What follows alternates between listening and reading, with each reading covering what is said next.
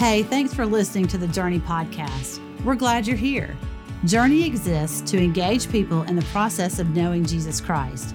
We pray that this podcast engages you and encourages you to become more like Him.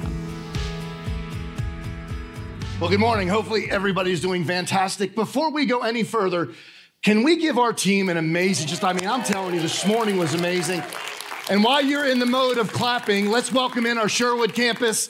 Come on, big, and online. It's amazing to me.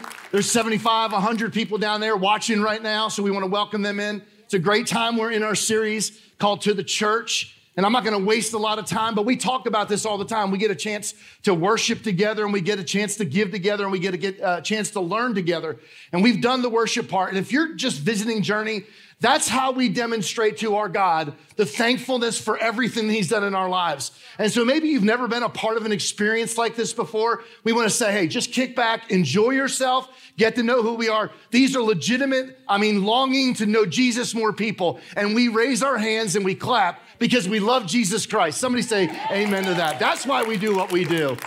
And so we're in this series To the Church, and I'm going to dive right into it, okay? Can we do this? If you haven't been here for any of them, go back to journeycommunity.net, go to our media page. You can go back and watch all the messages. But week one, we looked at the message of the church to the church of Ephesus, and it challenged a loveless church. It was a church that left, first of all, they left God. They left the covering of God and doing the things, but more so, they left the first fruits or the first deeds they did. They stopped loving people. They stopped going out into the community. They stopped evangelizing. They stopped missionary work. And so that was their big, I have this thing against you. And the next church was the church of Smyrna.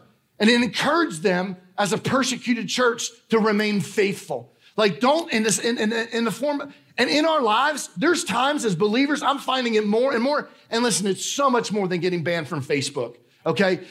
Everybody is a catastrophe. I got banned from Facebook. I don't care about Facebook. It's the fact that now they want me to say certain things from this stage. And if I say other things, then I'll be banned from society. That's what we got to stay firm to, okay? And then so that was the church of Smyrna. The message to the church of Pergamon addressed two things. They were being persecuted, but also reminded them not to compromise. Don't compromise your standard. Don't compromise your belief. And last week, we looked at the church of Thyatira, and we looked at how they just kind of not only compromised, but they started tolerating in their church the teachings of the prophet of Jezebel. And that prophet teaching was sexual immorality, and it was food given to other gods and idols. It made me think last week, I don't know if you've ever read the book. It's a great book. It's Thriving in Babylon. It's by Larry Osborne. And there's another book by Andy Stanley. It's called Choosing to Cheat. They actually take those moments of Daniel's life and Shadrach, Meshach, and Abednego, and they break them down and talk about how in our society, and one of the things they did way back then is they chose not to cheat by eating things offered to the gods, and they were actually healthier. And at the end of the day, it was a witness to Nebuchadnezzar that God, the God of Israel, was actually the real God. So when we stand up for God and take a stand, I think when we do it in the right way, God honors that, and His name is made famous in the world we live in. Amen? And so this week is the church of Sardis. It's not Sardis, Georgia. I had somebody say to me this morning, I passed several Sardises this past week. Well, it's a name. And it's interesting to me that they named their church this because they were not a really great church. And it's amazing to me. If we look at Sardis, it's one of the oldest and most important cities in Asia Minor. In 549 BC, I think it was, 549, it was the capital of Lydia. And it's interesting, there was actually a river that surrounded three sides of the city. So on three sides, they were protected against the enemy. And they built this huge wall on the front so nobody can come through. But because of sleeping, because of not paying attention, soldiers were actually scaling the wall and coming into Sardis. And it's interesting to me because the very thing that John or Jesus accuses them of is not paying attention. And so here it's in the natural and it's in the spiritual that are not doing this. Sardis had already seen some hard times. Earthquakes were very common to this area. 2 different earthquakes actually destroyed the entire city, and different kings actually rebuilt the city. So Sardis had already seen some hard times. John doesn't have much praise for him, right? He says, wake up, you're alive. You look like you're alive, but you're dead. So wake up and strengthen which remains. Now, I want to look at this passage. I want to break it down. And there's a lot of truth in it. It's a big passage, but I only want to take a look at like 1 or 2 lines today about being, and I'm going to set the stage, a dead church or an alive church. Which one do you want to be a part of? I want to be a part of a live church. So today, instead of spending all our time talking about what a dead church does, we're going to look at what a live church is. And I bet you by the end of today, you're going to go, that's Journey. That's why we've seen growth. That's why we've seen God. That's why we've seen the favor of the Lord. So Revelation chapter, I'm a little excited. Can you tell? I mean, I that first song, like I almost ran. I almost went T.D. Jakes before it was even preaching time.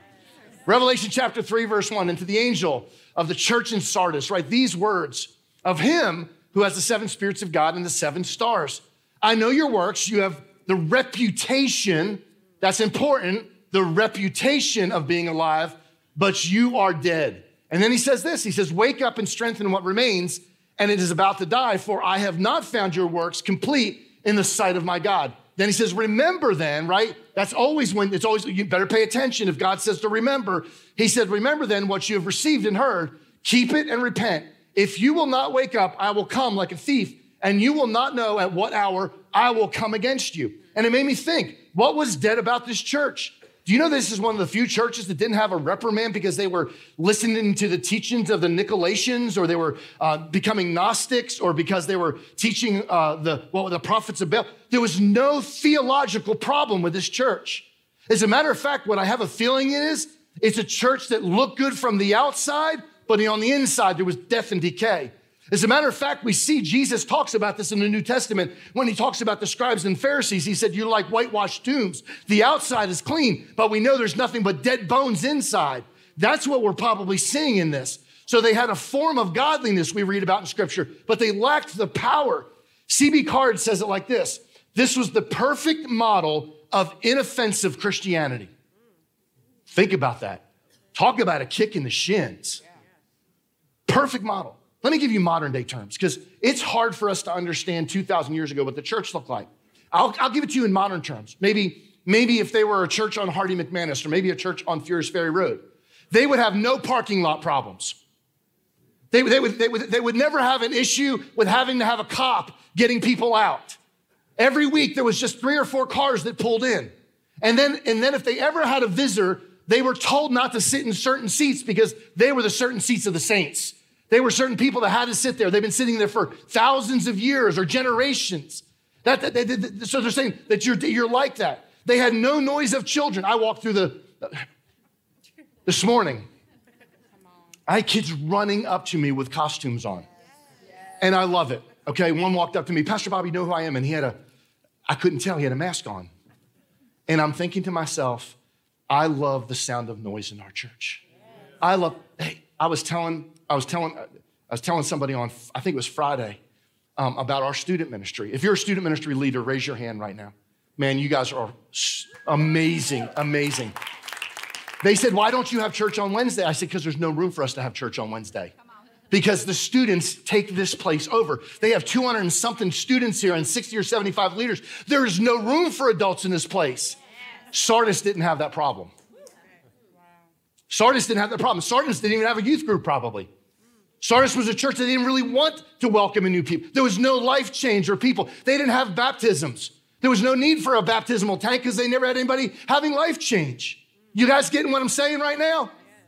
Like this church was dead. They looked good on the outside. They had a nice building. They had nice chairs. They had nice carpet, but there was no life on the inside. Every time it was process over people. It was always process over people. They never changed the way that their favorite phrase is, this is the way we've always done it. That was their favorite phrase. They had no money for missions or programs, but they had lots of money in their bank account. You're going, whoa. So churches for thousands of years have done these things called designated funds. I'm gonna get myself in so much trouble today. I love it. They have these things called designated funds, and people give millions of dollars to designated funds. We're gonna build this track over here, or we're gonna have the new Bobby Smith building over here.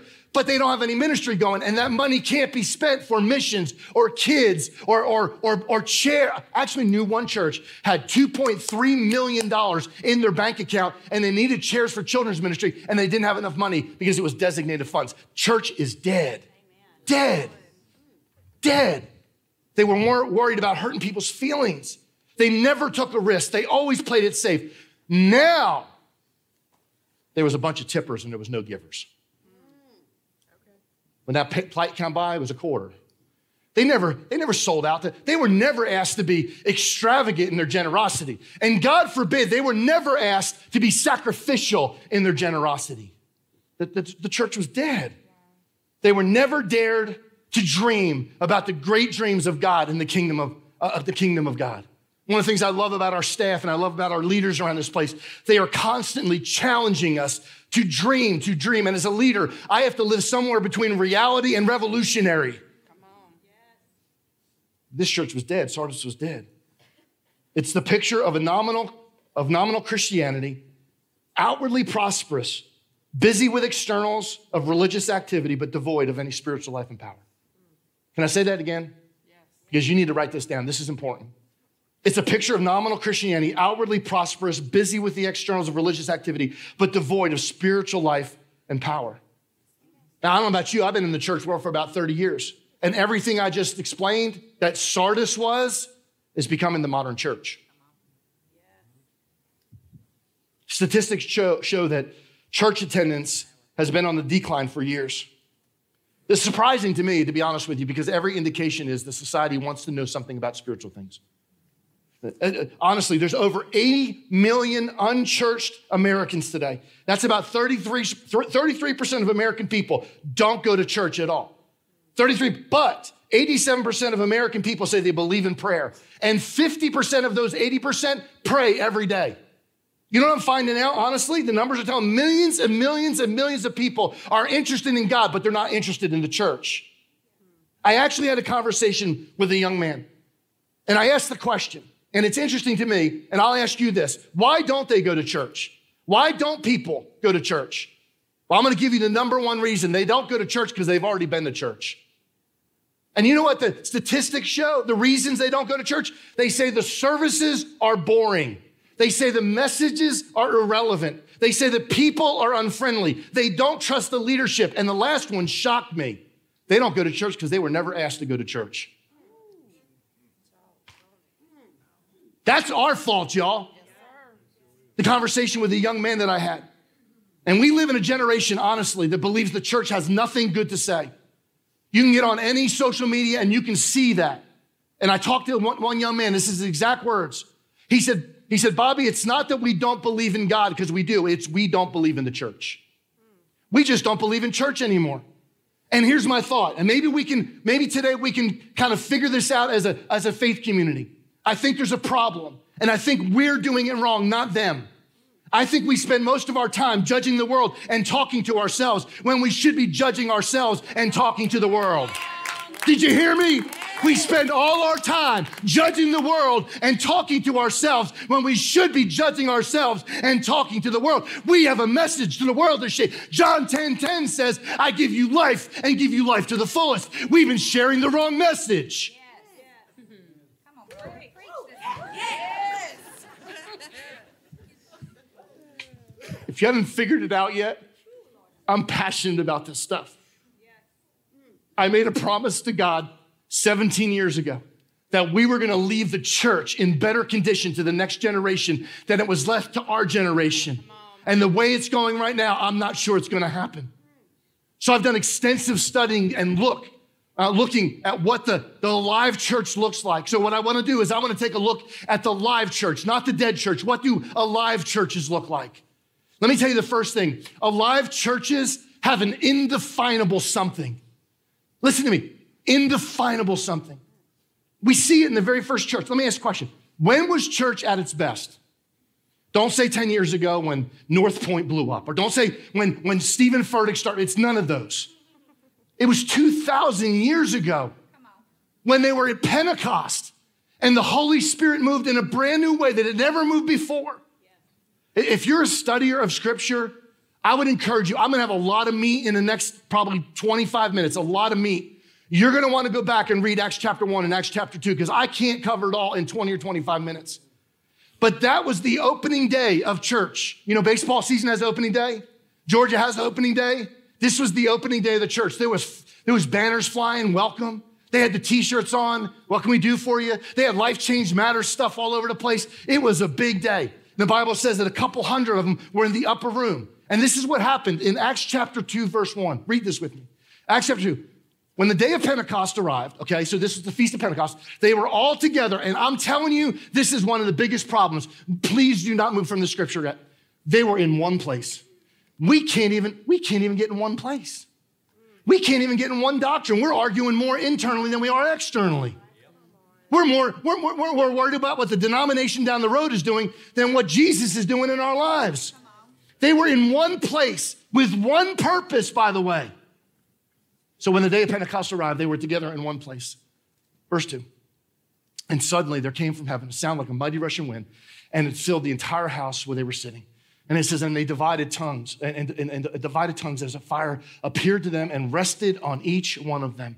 And it says, they were filled with the Holy Spirit and began to speak in other tongues. The Spirit gave them utterance. Now, some of you are freaking out right now. Some of you are going, oh, I thought this was a Baptist church. It's a Baptist church.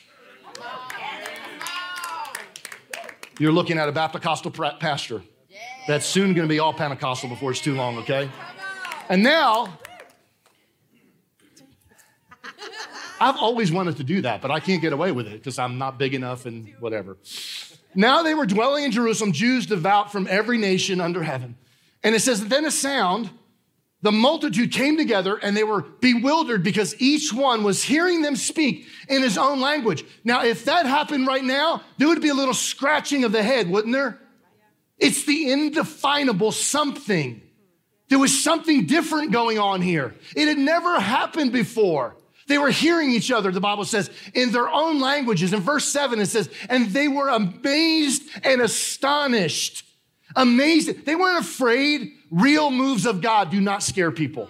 They bring people in. Real moves of God bring people in. Are not all these men stupid Galileans? That's exactly what they were going to say, because they're uneducated. As a matter of fact, in a minute, they're going to be called drunks, right? Because they're just drinking. And then verse 8, it says, and all. The only all we know in the church anymore is,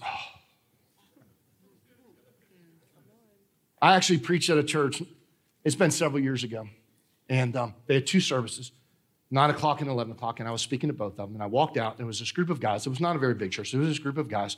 And they were on their smoke break, I guess, at church. Okay?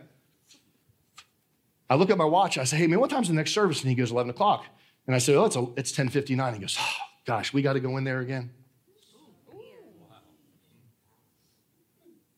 That's not the all I'm talking about.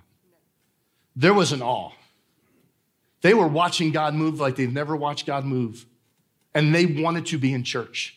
And they couldn't wait to get in church. And they couldn't wait for the first guy to stand up and like Will did this morning and go, we're calling ourselves to worship today. They were looking for that. They hated when the preacher got stopped preaching because they had to go home to their normal lives. There was a sense of awe in the church at that moment. And upon every soul, and many wonders and signs were being done throughout the apostles. Y'all catch that? In the 30-something years of me being involved in just the Jesus movement, I have been to these churches. I have been to the churches where I walk in and there's something, it's absolutely, you can't figure it out. There's something there. Yes. And it's big churches and small churches and Baptist churches and Methodist churches. And it's every denomination. There's just this indefinable something. And the best churches, the great ones, have it from the moment you walk onto the property to the moment you leave. Yeah. When I visit these churches, there's a couple things I see. I see there's a sense of anticipation. Hey, we want to be a great church in the city. We should have a sense of anticipation that we're going to church. The Bible says it like this: don't forsake the assembly of the righteous. That means we should be here every week. We should be here. And when you're not here, oh, I'm going to get in so much trouble. Come on. When you're not here, we're missing a gift at our church. When you're not here, we're missing your gift. Now, some of you have to work. I get it. Quit. No, just. Here's the second thing. There was a sense of purpose. They knew why they were there. They knew that something substantial was about to happen. And also there was a sense of reverence. I get tired of going going to churches where it's all about the preacher, it's all about the worship leader, it's all about how cool we look, and we pound our chest, and we say a couple cool God words, and all of a sudden, there's a sense of reverence. We're gonna be in the presence of a holy God, and we should act holy. Indefinable something. Here's what I'm finding out. It's really definable. It's not as indefinable as I used to think it is. Alive churches, this is why it's definable, demonstrate the miraculous power of God in their church. It's not just about cool music. It's not about cool chairs. It's not about cool things we do. It's about the power of God. So Acts chapter 1, verse 4. Let's go back to what the Holy Spirit spoke to him before Pentecost. This is really important. Acts chapter 1, verse 4. And while staying with them, he ordered them not to depart from Jerusalem, but to wait for the promise of the Father. So they're all in one place. They're waiting for the promise, which he said, you have heard from me, okay? So it says this, for John baptized with water, and you will be baptized with the Holy Spirit not many days from now. But you will receive power when the Holy Spirit comes on you. Stop. Everybody stop. Just stop. Because we have messed this all up in the church. You know what we're longing for? Give me tongues. Give me a little bit more of a demonstration. Give me a little bit more stuff that brings attention to me. That's not what he says here. He says, when the Holy Spirit comes on you, you will receive power to be a witness. Listen, I don't care what you believe right now as far as the tongue. That's not the point of this passage. The point of this passage is he wanted them to be witnesses in Jerusalem and Judea and Samaria and to the ends of the earth. That's what he wanted. He didn't want us to have a holy huddle where we spoke in tongues. He wanted us to go out to the world and change the world and tell them about the amazing demonstration of God's power in their lives. On the day of Pentecost, they were all together, 120 of them, and the Holy Spirit fell on them. And you know what the crowd said? This is amazing. You don't think that's what they said? Verse 8. Can you go to verse 8? And how is that? That's what they're saying. How is this? This is amazing. This is amazing that we hear each of us in our own what? Huh? Do you notice there's nothing in there about angelic anything? They understood each other in their own language. The Tower of Babel separated everything. Pentecost brought everything back together.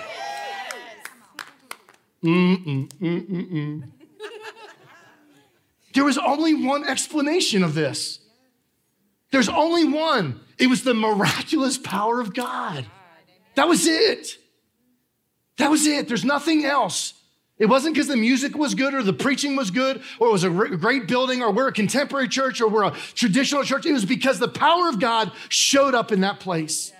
And it makes me think, honestly, how many times I have been asked the question, how is it possible? How is it possible you have so much joy when there's so much stuff going on in the world? It's the power of God. It's not that difficult. How is it possible that you have survived that tragedy? How did you do it? It's the miraculous power of God.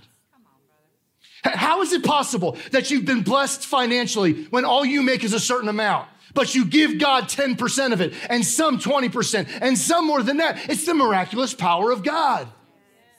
Don't discount me on this.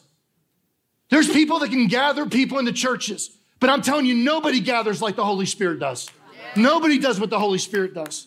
How is it possible that your marriage is so strong after that tragedy that happened in it? Miraculous power of God.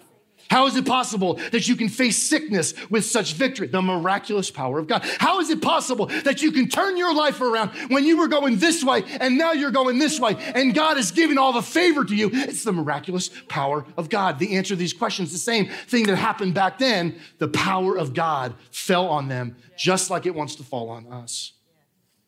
And I want to be honest with you, I want to be that kind of church. Yes. Amen.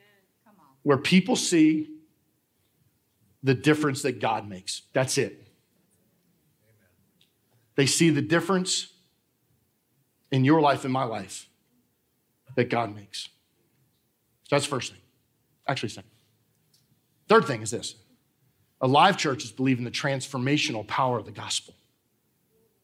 I shared with, I think, a couple of the services last week. I had a conversation on the golf course with a guy, and he said the problem with a lot of Contemporary churches, they don't use scripture. Not this one. Listen, my words are my words, God's words. Woo-hoo. God's words are God's words. And hear me on this. They haven't changed and they still have power in them. And there's still power in the gospel of Jesus Christ. And that's what changes people's lives. Alive churches help people, hear me on this, to make a connection between the meaning of life's events and the scriptures. So whatever's going on in our world, we make this parallel and alive churches are taking people back to the power of the gospel, the power of God's word. Listen to verse 13. This is exactly what happens here. But others mocking said they are filled with new wine. They were drunk. But Peter said, the problem with that, he said, standing with the 11, I lifted up his voice and addressed them. He said, men of Judah, all who dwell in Jerusalem, let it be known that give ear to my words. And he says, verse 15, he says, for these people are not drunk as you suppose, since it's only the third hour of the day. It's only like 9 o'clock or so. It's the day just started. They haven't even started drinking. They may be later, but they haven't started drinking yet. Right? But this is what? Watch this. But this is what's uttered. He takes society to scripture. One of the things that I've heard years and years and years ago, that a lot of problems with the modern church is this. We want to take the scripture, or we want to take people to the scripture instead of the scripture to people. And I think we're better off always taking scripture to people. We're always saying, this is what the scripture says. We have to, as people, have to conform to whatever scripture says. So he takes them back and he said, but this is what was uttered through the prophet Joel. And in the last days, it shall be, God declares, that I will pour out my spirit. So thousands of years before this moment, he is telling them that this was spoken about, that the prophet Joel spoke about this, that I will pour out my spirit on all flesh, and your sons and your daughters shall prophesy, and your young men shall see visions, and your old men shall dream dreams. And this will happen. And I love the way he brings this all about. And then he says in verse 17, he goes down and he says, in the last, he said, men of Israel, hear these words, Jesus of Nazareth, the man attested to you by God. Can you go back to 17? 17. And he says, in the last days, there should be declared that I will pour out my spirit on all flesh. I want you to know this, all flesh, your sons and daughters. Yeah. He didn't say before or this is it. He is actually taking that to the nth. He's taking it to all the way right now. He's saying that this will happen in your place. And then he says in verse 22, he goes, men of Israel, hear these words, Jesus of Nazareth, a man attested to you by God with mighty works and wonders and signs that God did through him in your midst, as you yourself know. He said, listen, you have seen it. You've heard about it. In verse 23, he says this Jesus delivered up according to the definite plan and foreknowledge of God. You crucified and killed him by his hands. Now all of a sudden, he took and watch. I don't know if y'all are following this. Y'all got this? He said, these things are going to happen. Joel talked about it, and the Jesus that you just killed was the one that he talked about. He's taking the Holy Scriptures and he's going, society, you've got to adapt. You got to figure this thing out. You crucified and killed him by the hands of lawless men. And then in verse 24, God raised him up, loosening the pangs of death because it was not possible for him to be held by it. See, he connected the truth of Scripture to the truth about Jesus and explained to them what it meant. And alive churches do that today. We take Scripture, and just let's be honest, some Scripture is hard to understand. Book of Revelation.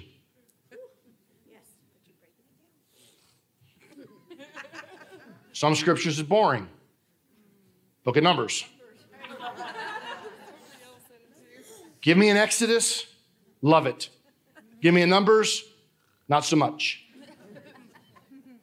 A church is, just hear me on this, a church that preaches the word builds disciples with staying power in Christianity. I have seen all kinds of people.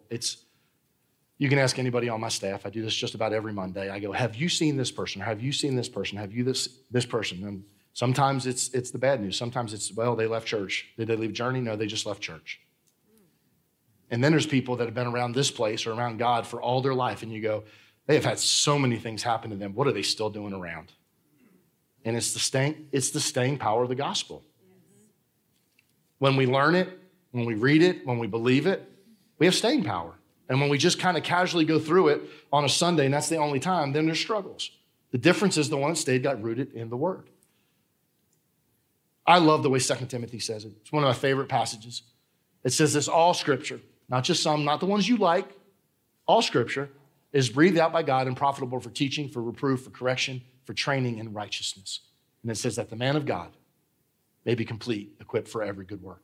That's why God gives us his word. And when we attach to it, it changes our lives. Let me give you the third thing. We're going to close in a couple seconds. Alive churches help people walk in their faith journey. Y'all hear me on this? They help people walk in their faith journey. Verse 37, it says this. Now, when they heard this, they were cut to their heart. And they said to Peter and the rest of the apostles, brothers, what shall we do? I would love for every sermon that I've ever preached, people walk up to me and go, okay, now what do you want me to do? What's the plan? You gave me the truth. You challenged me. Now what are we supposed to do? And it's funny because they asked that question. And I don't know how much we know about church history, but this is where church at its best is about to happen. We've never seen it any better than this moment. Even today, I'm telling you, even today, there's gonna be people walking out of this room and go, okay, Pastor Bobby, what shall we do? I'm gonna tell you in a minute but this is what Peter said to him. This is what happened because of verse 38. It says this, and Peter said to them, repent and be baptized, okay? Every one of you in the name of Jesus Christ for the forgiveness of your sins, and you will receive the gift of the Holy Spirit. He says, okay, the first thing, get to know Jesus, right? We're good on that one? All right, get to know Jesus. Then he said in the next verse, he says, for the promises for you and your children and all for afar off, everyone whom the Lord God calls to himself, okay? So he's like, okay, this is what I want you to do. And then he says, I'm gonna take it a step further because that's where most people stop right there. They walk down an aisle, they fill out a card, I'm a Jesus person now. But this is what Peter says in verse 42. He says, and they devoted themselves. What row? They devoted themselves to the apostles' teaching and the fellowship, to the breaking of bread and the prayers, verse 43. And all, there's that word again, and all came across them. Every soul, and many wonders and signs were being done through the apostles. And all who believed were together and all things in common. And they were selling to, watch this, you say amen, you better be careful. When I get up here and say, let's tithe, let's be glad I don't pull this one out. Right? Because it says, and they were selling their possessions. Some passages say all their possessions and belongings and distributing the proceeds to all as anybody had need. They were being the church, and day by day, attending the temple together and breaking bread in their homes, they received their food with glad and generous hearts, praising God and having favor with all the people. And the Lord added to their numbers day by day those who were being saved. This is the greatest church growth plan ever created in the course of history. Yes. Teach the apostles' teaching, break bread with people, take care of people's needs. That's what they were doing. That's what they were told to do. And so if they came to Peter going, so what shall we do? We have to ask the same question, don't we? Yes. So what do we do? What are we supposed to do? Colossians 4:5. Let me read this real quick. Be wise in the way you act toward outsiders. Make the most of what? Every opportunity. It doesn't say be wise on the inside and be cunning and don't let anybody sit in your chair. It says be wise on how we act toward outsiders, people that don't know the faith. I think there's three things. That as a church we must do. And I want you to write these down. We must design uplifting experiences that help people connect with Christ in everything we do. In children's ministry, I was high-fiving Megan this past week. I thought while there was critiques out there and people going, they're coming up in Halloween. I thought it was the coolest thing that kids were going to come here with their costumes on. And I saw Facebook things going crazy. You know what that did? It took the walls down so they can preach Jesus to little kids. Come on. Upstairs right now, they're acting ridiculous. We need to and continue and up the ante. Hey, how about here? On Sunday mornings. We need to make this place attractional. We need to make it deep and wide. We need to make it a place where it can't be boring because the world is tired of boring. Yes. Right? It can't be normal. Normal's not working. Normal's a setting on a dryer. Yes. Right? We can't be normal. We have to design uplifting service in every place we do. We have to design uplifting things. And I'm telling you, we AAR, I don't know if you know what AAR is, after action review. We AAR everything because we want it to be the best it could possibly be. Let me tell you why. Your friends, your lost friends matter to God. And if they matter to God, they should matter to us. Here's the second thing. And you're going to go, Pastor Bobby, this is so like, we know this. No, you don't. If we knew this and we really got this, there would not be a chair left in this room. That nobody was, like, every chair would be filled. We have to continue to proclaim the message of hope. Not the message of church. Unfortunately, not the message that the Georgia Bulldogs are going to be the national champions this year. Or the Braves are going to win the World Series tonight. Okay. I believe in all those things. I'm speaking them. But that's not our message, y'all. Can you hear me? That's not our message. It's that Christ crucified. Jesus Christ went to the cross and did for us what we couldn't do for ourselves. And we're all in the same boat, aren't we? We're all lost and saved by grace. And the world needs to stop hearing all the things that we're against as churches and start hearing all the things we're for. I'm going to challenge us as a church, y'all. I said it up front. We spend a lot of time judging the world and talking to ourselves. I'm going to challenge our church to spend some time judging ourselves and talking to the world. Let's get our junk right so we can share Jesus in the world we live in with your coworkers, your friends. I'm not asking you to be perfect. I think that's what's great. There's this miracle of grace that people see when we're not perfect. When we know that, when people in the world know that we're not perfect. I love starting out. People say it all the time. I had it this past Friday. Pastor Bobby, I'm Bobby. Okay? I'm Bobby. I'm a guy just like you. I struggle, I have problems. But I found the message of hope. Yes. And the third thing is, we must make, and I would say every effort, the effort to connect individually with people. Every week we tell people to go to next steps. Every week I have a line of people. But you want to know something? I get paid to do it. Lots of the staff around this place, we get paid to connect to people. But you know when it works best? So in 1988, I moved down from New Jersey at 24 years old. My dad felt a call to start a church and be a part of a church planting team in Grovetown. So we moved down here. And when we moved down here, things were going good for the first couple years. And then it just kind of went south. And we had to leave the church. So the church that we came down to start, that we had blood, sweat, and tears in, we're now leaving. Well, for a little while, I didn't want to go to church. Church people hurt me, by the way. Can I just say that? Am I allowed to say that? I still love Jesus. I still read his word, but I didn't want to be around you. You were the problem. Just to be quiet, not you, but you. But I went to the first church. So finally, I think my wife, hey, we're going to try this church out. Okay? And we get there, and the only person that talks to me, a couple hundred people, the only person that talks to me is the pastor. We go to another church, and the only person that talks to me is the worship leader. We go to another church, the only person that talks to me was their paid recreation department because I was tall and they needed somebody for volleyball, I think. And the last church I visited, nobody said a word to me. And I realized something. The only people that were talking to me were people paid to talk to me.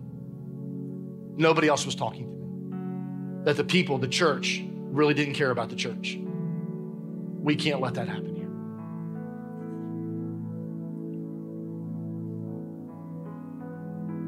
We can't let that happen here. There's too much on the line, y'all. Eternity for some people is weighing in the balance. And whether they know Jesus or not may be left on us. I want to be, I think we are, an alive church. But I think we can get better. We don't want to be like Sardis. You look good on the outside, but you're dead on the inside. I don't care what we look like on the outside. I want to be alive on the inside. Somebody say amen. Let's pray together. Heavenly Father, I am passionate about this. I want Journey to be a church that you're proud of. Not about us, not about putting preacher talk on when we get up on stage, not about acting like one thing and being another. That God, the same person, just personally, the same person on this stage is the same person who's playing golf or fishing or hunting or walking around the street. Just, I'm the same person, that there's no difference. That I'm not trying to demonstrate that I'm more alive because of my position. I'm alive because of your position in my life. That's what I'm alive with. God, I pray that we would somehow or another, God, catch what you're doing. That the world out there is looking for something and we have the answer. God, I'm going to ask a challenging prayer of myself, and I'm hoping there's other people in this room going to ask the same thing. God, would you put me in positions where I have to talk to people about you? Not just in my workplace, not just in my office, but when I go to lunch, when I'm at the gas station, when I'm at Home Depot, if I'm out sports academy, wherever, God, everywhere I go, would you give me opportunities to share that dangerous message of Jesus and how it changed my life and how it can change their lives? That I would be talking to the world and keeping myself in check. God, pray that we would be known as a church that's alive.